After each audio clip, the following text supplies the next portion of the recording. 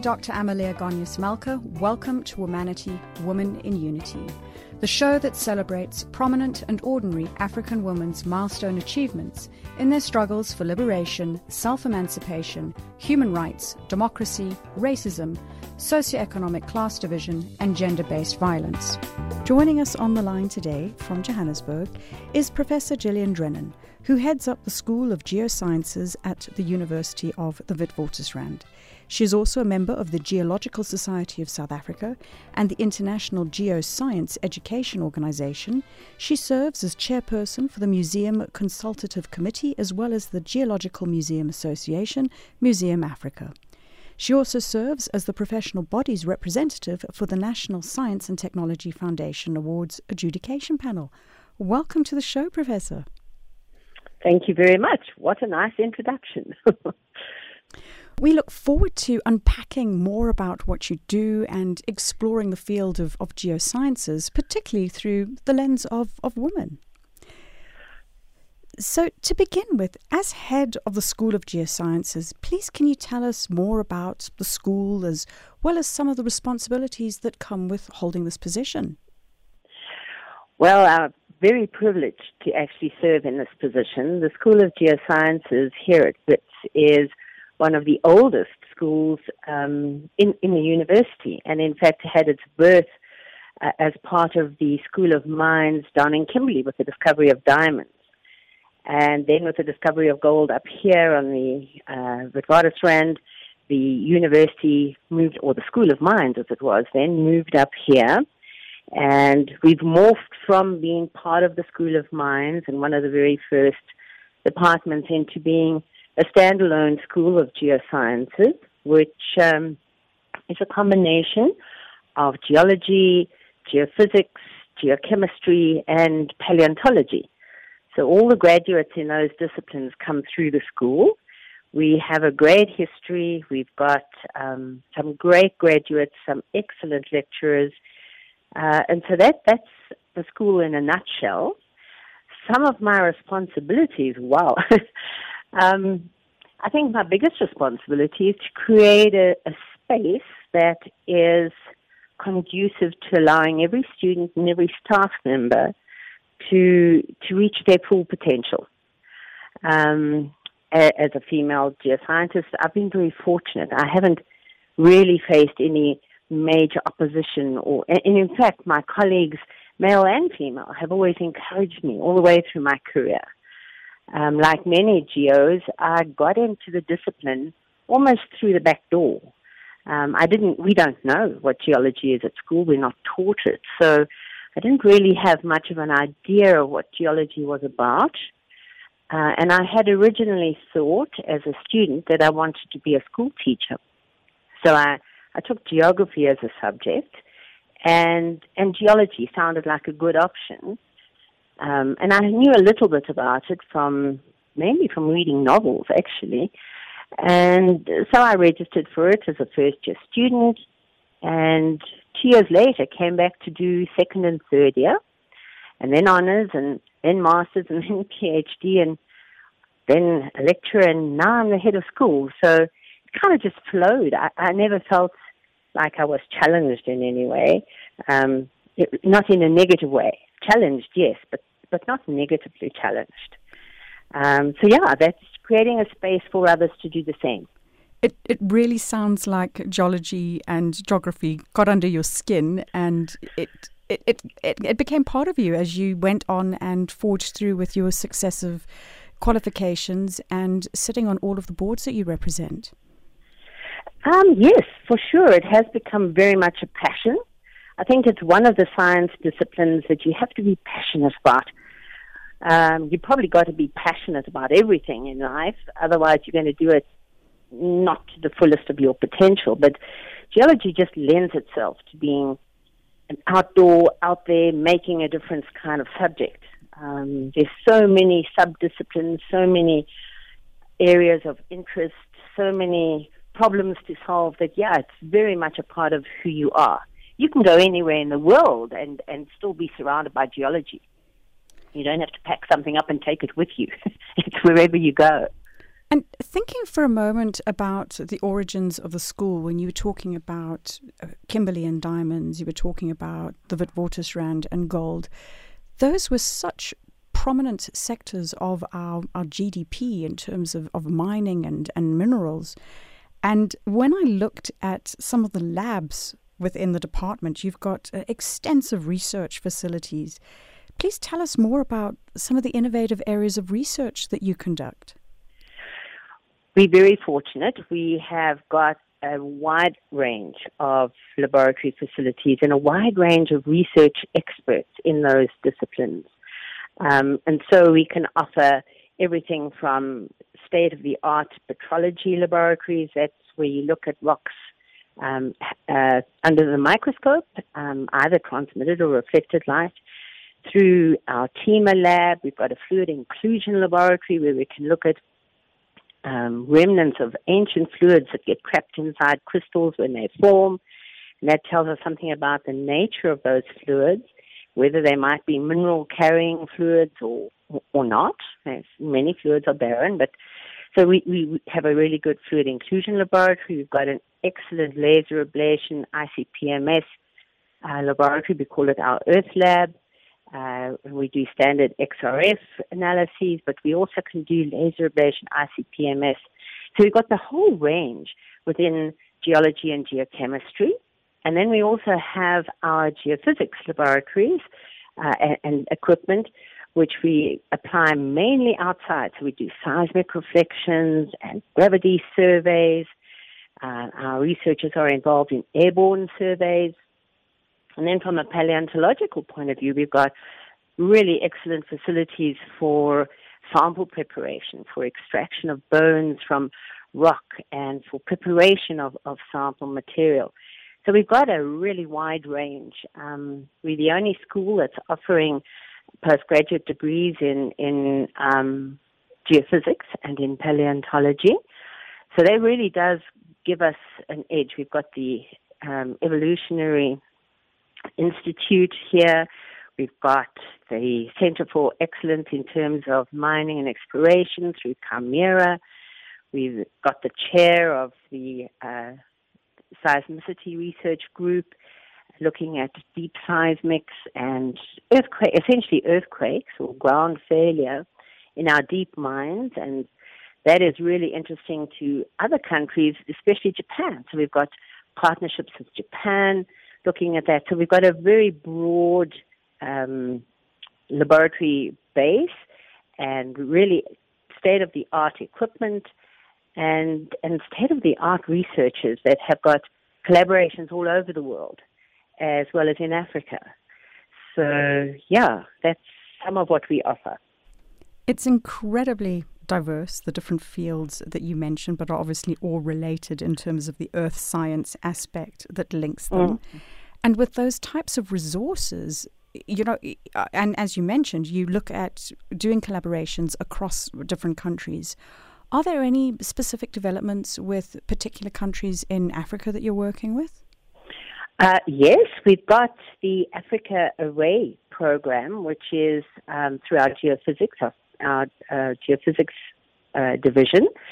And they run, obviously this year because of COVID, things have not happened as normal, but they run the Africa Array workshop and field trip, and they bring scientists, geophysicists from all over Africa here to our facilities here, and they spend 2 weeks doing coursework and seminars and conferencing, and then they go out into the field and they interact with our own students, our own postgraduates, through the Africa Array field trip, and that is all across Africa that we are involved in capacity development. We're not trying to attract everybody here, but they come here, they get reinvigorated, they learn new things, they learn new techniques, and then they go back into Africa. So Africa Array has got a very, very big footprint. We've also had the WAXI, which is the West African Exploration Project, WAXI, where we have one of our academics here who's very involved in interacting with different mining and exploration problems up in West Africa trying to solve. So it's not us just giving the answers to big problems, but it's us working together with each other to develop problem-solving capacity. So we've got that program. I've got my own PhD students who've been working up in the DRC and up in Ivory Coast. We've got one PhD student. I'll have one PhD student who will shortly be taking up a position in the Ivory Coast as part of an exploration team based on the research that we've done here. So we have many, many links into Africa. It's great to hear of these collaborations and also how our continental IP is being developed and invested in and shared as best practice across different partners and countries. Very much so. You know, we are so fortunate in Africa and in South Africa to have some of the world's best geology. We've got the deepest mines. We've got the biggest and the oldest meteorite impact structures. We've got the richest platinum and gold deposits, great diamond deposits. And now, of course, there's the new discovery of oil and gas offshore. So we've got tremendous geology, which just lends itself to enthusiasm and engagement and involvement and application of knowledge to solving real problems. And we can share in our problem solving. There's no one size fits all. We don't know all the answers. And in fact, the more you dig, the more you research, sometimes the less you know. And that's where collaboration comes into its own, because you can bounce ideas off of each other. Right now, our school is just developing its new strategic research strategy, and a group of us have got together and we bounce ideas off of each other, looking at the new challenges that will face us. Yes, we started off with diamonds and gold, but as we go into the fourth industrial revolution, new minerals are required, new resources are required, which are going to require new exploration techniques, new mining techniques.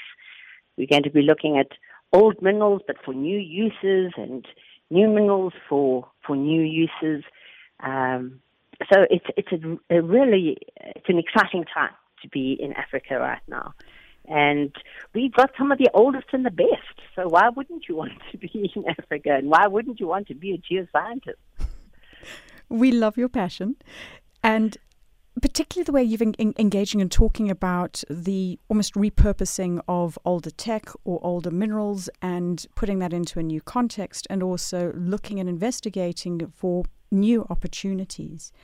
One of the things which I think is probably a bit of a challenging dynamic within the academic space is, how do you maintain the newness? How do you maintain, and by newness I mean not just about refreshing content, but the fact that we've got developments that are happening rapidly. How do you keep pace with that change so that people are equipped when they qualify with their academic education and they're not learning old stuff that becomes redundant or obsolete? Well, I think there's a lot of stuff that doesn't ever become obsolete. What we have to do is play to our strengths and learn from what we know already and apply it into what lies ahead of us, into new things. Certainly in academia, we are engaged permanently in terms of curriculum review. Right now, we've just looked at introducing an entrepreneurial component to our honors program. In the old days, you got an honors degree and you went out and you went into training programs within the mines, within exploration companies, or within consultancies. There's no in-house training like there used to be. In the past, people would have served basically a 3-year apprenticeship in any particular mining house, for instance, going to different mines, different commodities. But all of that has gone away. And so we need to make sure that our students are up to speed and are not just geos, but are also entrepreneurs. More and more I think that individuals are going to be making a difference rather than big companies and large consortiums. There'll always be room for them as well, but more and more individuals are being called on, and so we want our graduates to have some kind of entrepreneurial skill as well, some kind of business skill, some kind of business acumen. It's no good just to know about minerals and deposits and meteorites and volcanoes and earthquakes. You need to know how they're going to impact man. We've got to be contributing to those strategic development goals. We want to play a part in that. So we've got to keep current. Doesn't mean throwing everything out. It means taking what's really good from that and building on it and adding new skills. So within our school, we've got a big focus on skills development. And if you get the skills right, the content will follow. And you can always Google. You can always go to the libraries. There's so much information out there. It's what do we do responsibly with that information? And so we've had a big focus on skills development. And as I say, the new thing that we're focusing on right now is preparing our students for this digital age, introducing new equipment, for instance, in the field. Many, many years ago, a geologist would have had a geopick and perhaps a little acid bottle for an acid test to test between carbonates and silicates out in the field. They would have had a hand lens and a compass. But now we have to prepare our students to be able to go out and superimpose one layer of information upon another. And so we've introduced the use of drones, for instance, in our field schools. We've introduced the use of what we call ruggedized tablets. These are really robust tablets that we can take out, and it doesn't matter if they get bumped or put in a backpack together with a whole lot of other samples. They've been ruggedized, and we can use those to superimpose geochemistry data on top of geophysical data, on top of field observations, and so we can have these layers of information which our students need to know about. Now, when I was a student, I didn't dream of anything like that. So we constantly renewing our curriculum, constantly focusing on what our graduates are going to need, what our graduates must have that's going to put them at the top of the pile. Staying relevant is critical, and in our new world, let's say, era or paradigm shift where information has been democratized and thinking from a digital perspective, everything is about connectivity and integration. So when you're talking about layering different models, it's moving away from a one-dimensional view and doing a recombination of having 3D views, of utilizing apps in the field and being creative. And I think one of the things that you said, which was really important for me, was the fact that no longer are people joining an organization and staying there for life and being possibly growing in the hierarchy. It's about having your piece of independence and using your capabilities and finding your niche, which does put a lot of emphasis on the individual. They're responsible for their lives. Absolutely, absolutely. And I think that's one of our university, not just the school, but the university's goal is to, give you the edge. We want to give our graduates the edge so that they are the leaders of tomorrow, that they are even the leaders of today. You don't have to be an old and gray, and you don't have to be male to be the head of a company or setting up your own exploration company. There are some very young and very dynamic graduates that are doing it, and others that will follow suit. I think very much we need to be individuals. But having said that, there is also the need to integrate and to be part of a team. I think that one of the new trends in research is multidisciplinary, interdisciplinary, trans-faculty, trans-institution research. And as research is facing severe challenges in terms of funding and financing, the more we tap into this multidisciplinarity, the better for us. You can't just see geology or geophysics or geochemistry or paleontology as standalone subjects. They are very much integrated, and they have direct relations with physics, with chemistry, with maths, with the arts, with even with politics and economics. So we're no longer just a standalone little subdiscipline, earth sciences. We've got to see ourselves as scientists, as part of a bigger community, and big research projects, big ideas. Thinking about the edge, thinking about the aspect of science, STEM subjects, so science, technology, engineering and mathematics, have been cited as being pivotal for jobs of the future, and everything that you've shared with us today has really reiterated that point. But in various reports, it shows that women have been underrepresented in these disciplines. And listening to you today and learning about the research, we know that if this gap is allowed to grow, women are going to be placed at a disadvantage in the new world. Very much so.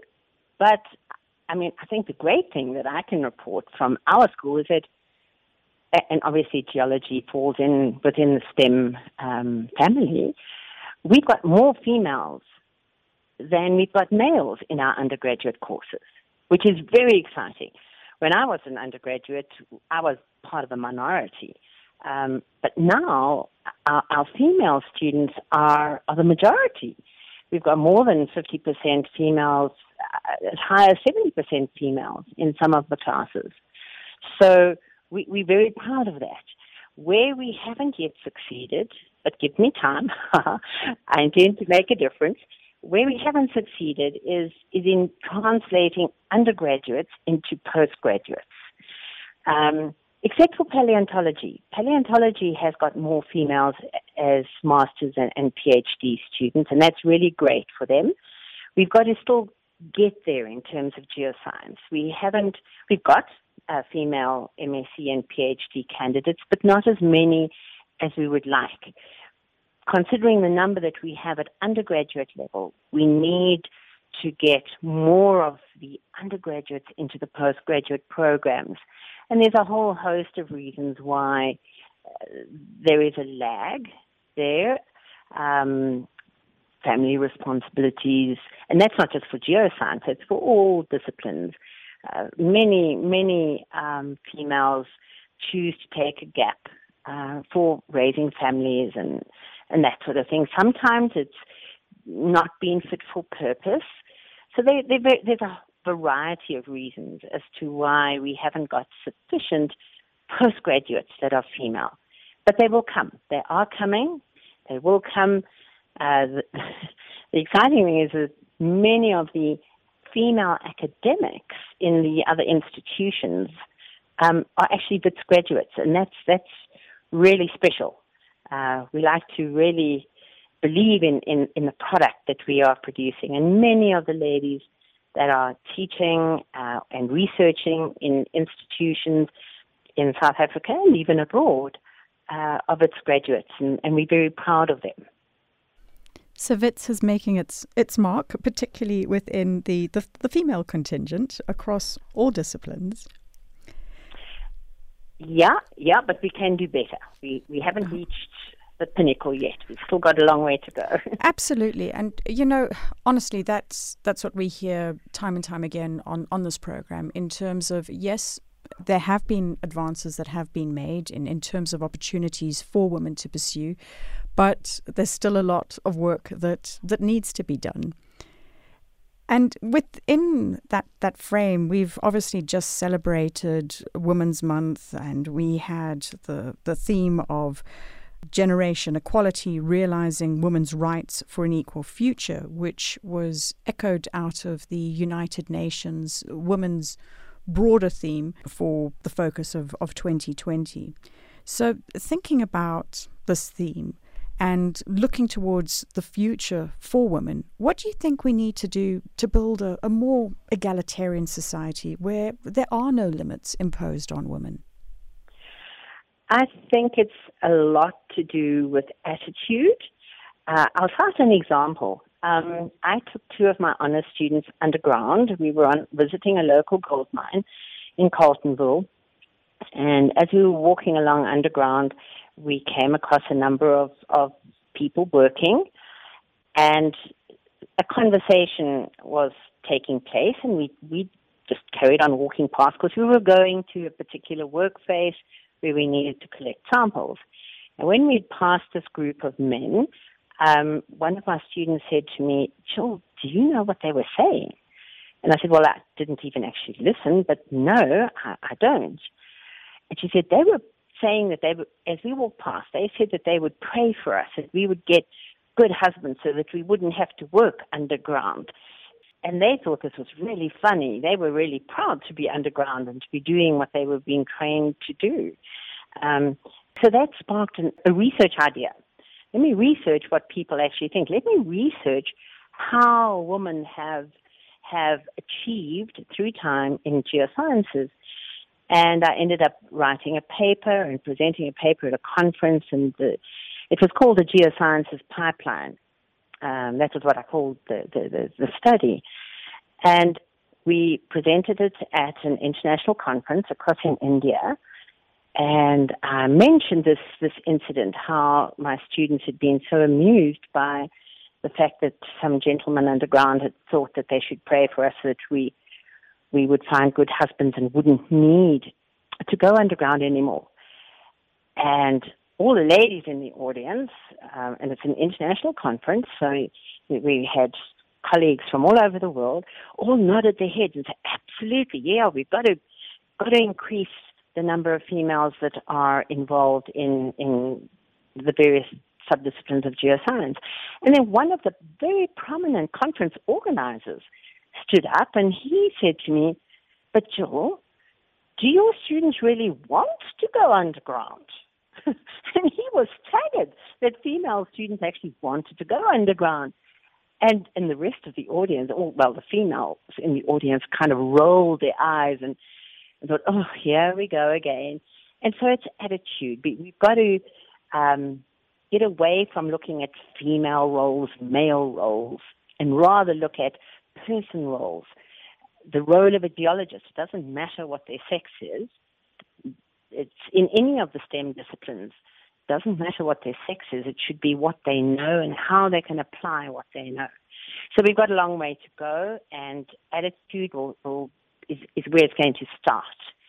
And then I think also cultural expectations are something that we are struggling to deal with as well. That's a tough one. Even now, our students in COVID are facing tremendous challenges, not because they're having to work from home. Yes, that is difficult, but because at home they're expected to do a whole lot of other things, which perhaps their brothers might not be expected to do. So there's a lot of cultural hindrances or blockages that do make a difference, and we need to focus on that, but not lose sight of the fact that ultimately it's excellence. If you're excellent at what you do, and if you're passionate about what you do, it doesn't matter what your sex is, or it shouldn't matter what your sex is. And I think this also links back to what you were talking about on the notion of multidisciplinary, and I'm thinking of it in perhaps more abstract terms, that it's also related to culture. It's also related to the idea of what were traditionally male roles, what were traditionally female roles, how the burden of the household traditionally fell upon women. And this is about looking at how to lessen that burden and equal the distribution of the load across family members so that everyone's picking up the slack and women can still pursue their choice of career and not be hindered by other factors, which, as you say, it's attitude and culture to look at changing. I think in general there are shifts. Perhaps they're a little bit slow, and in some societies slower than others, but many years ago, the term was a housewife. You never heard of house husband. But nowadays, that's not the case anymore. Many men are picking up some of the slack at home. some of the best chefs, some of the best cooks are men, not ladies. So, rather have a man that's creative and passionate about his food in the kitchen than have a lady just because she happens to be female. So yes, roles are very stereotypical and have been in the past. But I think the modern generation is looking at life a little differently. I'd like to believe they are. I would hate my students to think that just because they're female, they got to be barefoot, pregnant, and in the kitchen. Those days are gone. But I also think that within industry, we need to, and within academia, we need to be much more flexible in how we look for candidates for positions and to create an environment that it enables ladies to flourish. It's no good offering somebody a job if it means that they're going to be, and it's male or female, if it means that they're going to not be able to fulfill their other roles.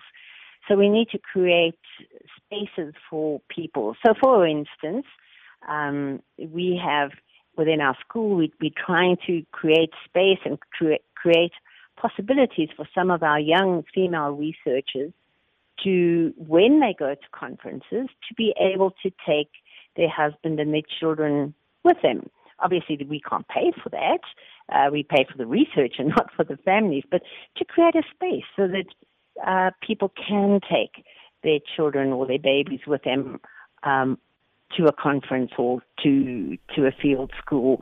Of course, with a field school, that's very difficult. But if the husband is there to take care of the baby while the mom is out helping students, that's a different thing. So we are trying to create spaces and trying to create the support structures that would help females achieve.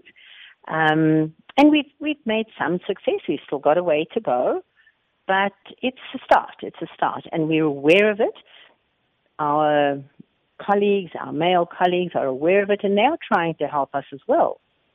So it's not just a gender thing. It's a discipline thing. We're trying to get our whole discipline to move forward and into new and exciting roles that aren't necessarily stereotyped.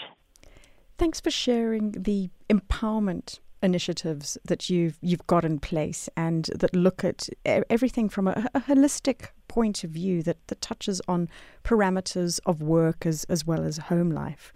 Now, turning towards more of a personal perspective, one question that I ask all my guests who've made tremendous achievements in their respective fields of expertise is about the factors they consider have contributed to their success. Some people speak about perseverance, others talk about hard work.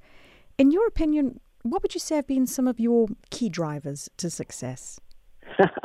That's easy for me to answer. It's passion. You can have all the knowledge in the world, but if you're not passionate about applying that knowledge, you're never going to be a high flyer or an achiever. It's not so much about being the best of what you do, but it's about applying yourself to the best of your ability. I don't regard myself as a major high flyer, but I've worked hard, yes, and I've tried my best, and I've learned from my failures. I think that's another thing. We never get everything right. So learn from your failures, regret nothing, but learn from everything. And be passionate. If you're passionate about it, you wake up in the morning and you think, what am I going to do today? Yes, I'm going to be lecturing this class or that class. We're going to be talking about this subject or that subject. If that's in your mind, it's so easy to enjoy what you do. And if you enjoy what you do, then generally speaking, I think you flourish. I've managed at a personal level to achieve what I have achieved, because I'm passionate about what I do. I love what I do. It's not like work. I enjoy it so much. I actually look forward to coming to work and look forward to interacting with my students and my colleagues. And now is a very exciting time to be doing that. We're in a major time of change, and that's exciting. Change is good. Change is exciting. We hear your passion, we hear your enthusiasm, and I'm sure it's going to hopefully prompt some more interest into not just geosciences, but people waking up themselves and looking to the future for what is possible. We are unfortunately running out of time, so if I can please ask you, as we close out the show today, to share a few words of inspiration that you'd like to pass on to young women on the continent who are listening to the program. I think I would like to share what my mom is my heroine, absolutely. She is the power woman in my life. I would like to share what she shared with me, and she said to me, Jill, if at first you don't succeed, try again. Try again. And I think that's what I would want to encourage people with. Never give up trying. You're never too old, you're never too young, you're never too female, you're never too male to try again. Keep trying. Push through. And you will achieve your dreams. You will find something that you are passionate about and that you can really engage with. And it's infectious. If you're really enthusiastic, you can help others to become enthusiastic. So I would say to all the young ladies, just keep trying, keep pushing. Don't become despondent and don't look for the positives. Don't look for the negatives. And just keep pushing. And you will succeed. Fantastic message. Never give up. Keep trying. Thank you so much for spending time with us today and sharing your insights into the field and also broader perspectives in terms of the future for women. Thank you very much. It's been a great pleasure. I just hope more ladies out there will come and do geoscience. They don't know what they're missing till they've tried. And what is the website address? The university website or the school's website. They can go to the university website and you can log on to the university website and then go to faculties and look up under faculties. You'll find science. Be part of the Faculty of Science. You click on Faculty of Science and then all the different schools within the Faculty of Science will pop up and go to School of Geoscience. To explore new opportunities in paleontology, in geophysics, mining geology, geochemistry, to name a few. Thanks again. My pleasure. Thank you. You have been listening to Womanity, Women in Unity on Channel Africa, The African Perspective. And we have been talking to Professor Gillian Drennan, who heads up the School of Geosciences at the University of the Witwatersrand.